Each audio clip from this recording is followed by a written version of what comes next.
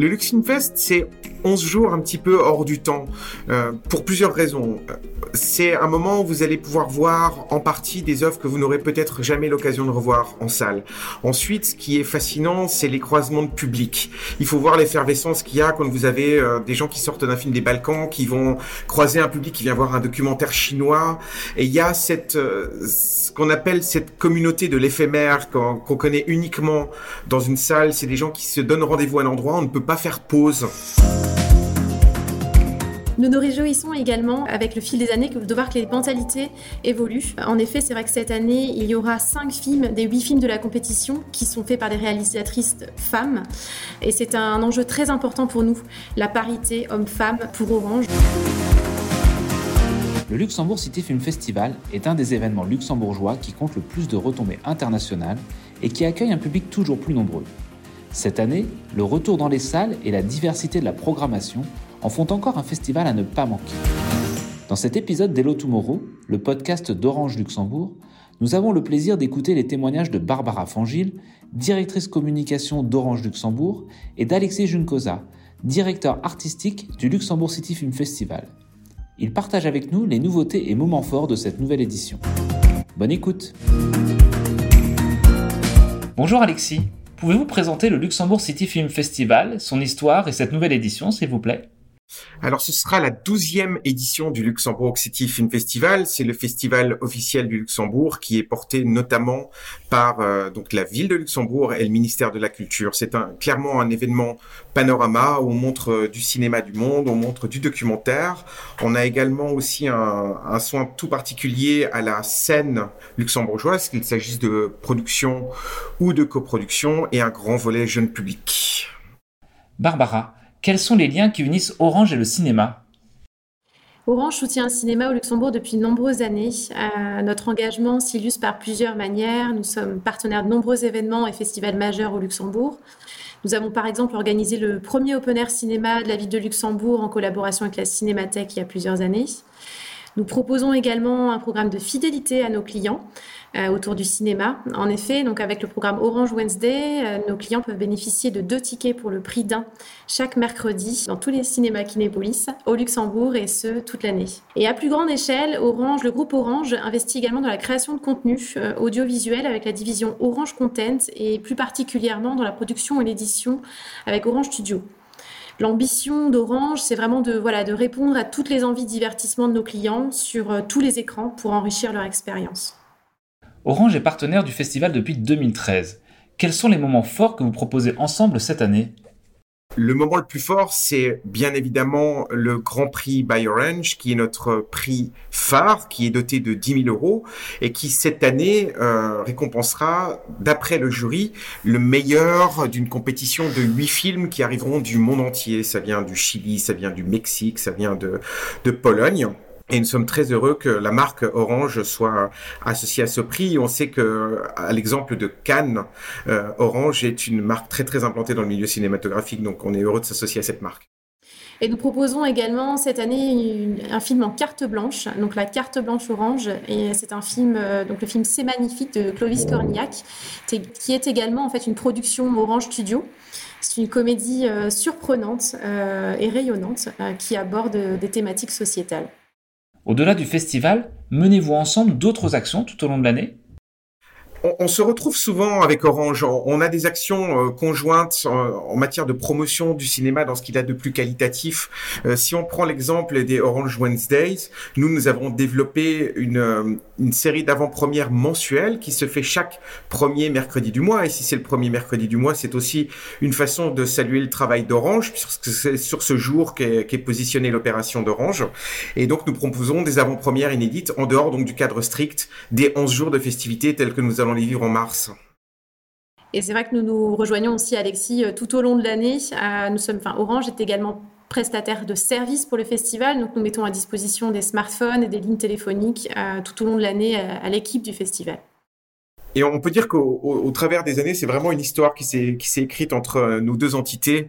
On développe toujours des solutions créatives, qu'il s'agisse par exemple du prix du public tel qu'il a pu exister dans le cadre du festival. Il y a toujours eu des choses où on était soucieux de développer une intelligence dans cette collaboration. J'ajouterais également peut-être le projet Crème Fraîche, dont on n'a pas parlé, mais qui est aussi un projet très important, je pense, pour le festival et pour Orange. En effet, Crème Fraîche, voilà, nous soutenons les jeunes talents luxembourgeois dans leur développement voilà, de films ou potentiellement, je crois, de long métrage. Donc c'est assez intéressant. Et Crème Fraîche, c'est vraiment l'entrée du cinéma amateur. On donne la possibilité à des gens qui sont intéressés par le cinéma, qui ont envie de se lancer, de disposer de conditions réelles de projection. C'est extraordinaire de voir ces jeunes qui ont des fois fait ça avec un smartphone dans des conditions assez rudimentaires et de proposer d'aussi belles œuvres dans des conditions réelles de projection. Pourquoi devrais-je participer en tant que festivalier ? Quels sont les temps forts à ne pas manquer ? Le Luxemfest, c'est 11 jours un petit peu hors du temps, pour plusieurs raisons. C'est un moment où vous allez pouvoir voir en partie des œuvres que vous n'aurez peut-être jamais l'occasion de revoir en salle. Ensuite, ce qui est fascinant, c'est les croisements de public. Il faut voir l'effervescence qu'il y a quand vous avez des gens qui sortent d'un film des Balkans, qui vont croiser un public qui vient voir un documentaire chinois. Et il y a ce qu'on appelle cette communauté de l'éphémère qu'on connaît uniquement dans une salle. C'est des gens qui se donnent rendez-vous à un endroit. On ne peut pas faire pause.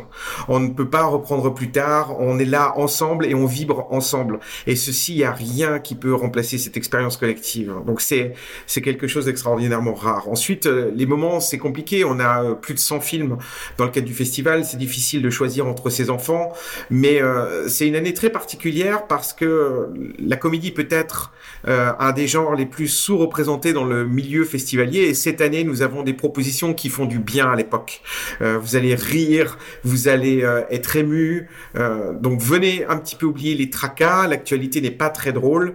Et nous, ce qu'on vous offre, c'est un instant d'épaisement, d'émotion. J'ajouterais d'échanges et de découvertes aussi, parce que c'est vrai qu'au fil des années, j'ai moi-même découvert de nombreuses œuvres cinématographiques. Donc je ne peux que voilà, vous inviter à y participer. Au-delà des films, quelle place faites-vous aux séries pendant le festival ? Nous allons avoir cette année quelque chose qui va être assez extraordinaire. Il y a eu une série luxembourgeoise qui s'appelle Capitani, qui a rencontré un succès mondial que personne n'imaginait. Les chiffres ne sont pas tout à fait publics, on ne peut que les estimer, mais on imagine que plus de 14 millions de personnes dans le monde ont vu cette série Capitani. La première série a été un succès retentissant, et nous avons décidé, parce que le Covid ne nous l'a pas permis jusque-là, de faire une fête à cette série qui a commencé la diffusion de sa deuxième saison. Et dans le cadre d'une soirée, vous allez découvrir les 6 premiers épisodes de la saison 2, dont des inédits, et en présence du casting. Et c'est assez amusant parce que ce sont des jeunes acteurs luxembourgeois, pour certains, qui sont devenus des stars au Venezuela, en Argentine, dans des endroits, dans des territoires assez improbables. Et on est heureux de les retrouver sur scène et de découvrir le deuxième volet de cette série. Mais après, on réfléchit beaucoup au support série. On aura certainement d'autres choses qui arrivent. On l'avait fait il y a quelques années avec une série comme Bad Banks, par exemple, qui avait été coproduite avec l'Allemagne. Et on est très heureux de cette soirée. Orange est d'ailleurs fier d'être partenaire officiel de cette série. En effet, nous avons contribué au tournage du film en mettant à disposition également des smartphones et des lignes mobiles pour l'équipe de tournage. Et tous les smartphones que vous verrez également dans la série sont des smartphones mis à disposition par Orange. Quel message souhaitez-vous faire passer aux auditeurs de ce podcast pour les inciter à participer au festival ? La chose que je dirais, c'est que cet événement, c'est tout sauf une cathédrale. Il y a des fois une appréhension du public. Il y a des festivals qui sont très orientés B2B. Cannes, c'est quand même quelque chose de très ritualisé, avec un gros tapis rouge. Là, c'est vraiment un come as you are. Venez tel que vous êtes, choisissez les expériences que vous avez envie de vivre et vous allez prendre du plaisir.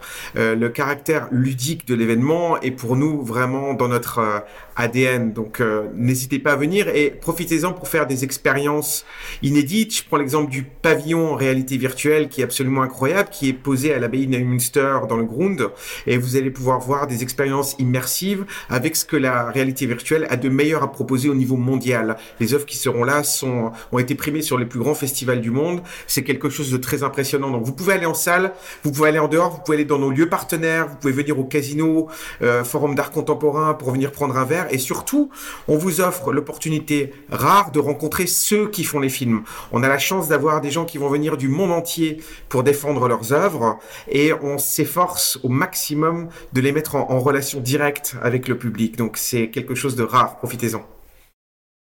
Je dirais, oui, comme Alexis, venez partager toutes les émotions du cinéma avec nous. Quelles sont les personnalités à découvrir pendant cette édition? Acteurs, réalisateurs, producteurs?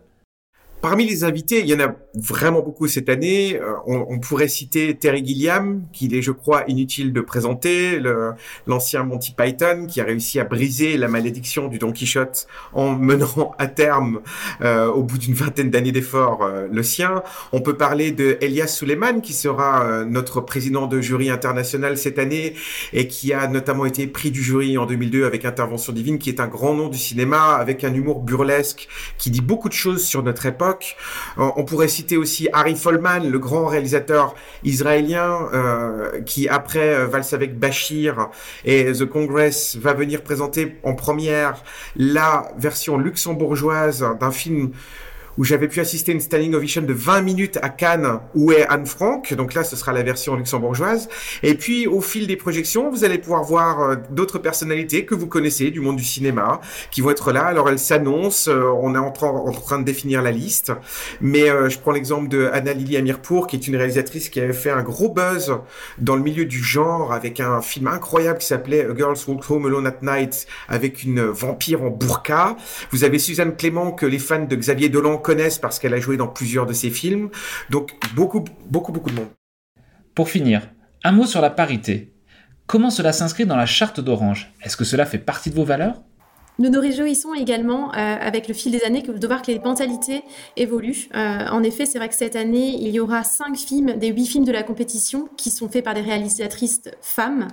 Et c'est un enjeu très important pour nous, la parité homme-femme pour Orange, un engagement depuis de nombreuses années au sein d'Orange Luxembourg. Merci d'avoir écouté attentivement cette conversation. Nous espérons que les témoignages d'Alexis et Barbara vous ont convaincus de retourner dans les salles de cinéma et participer à cette édition du Luxembourg Cité Film Festival. Cet épisode de la série Hello Tomorrow vous a été présenté par l'opérateur de téléphonie mobile, d'internet haut débit, de télécommunications fixes et de télévision, Orange Luxembourg. À bientôt!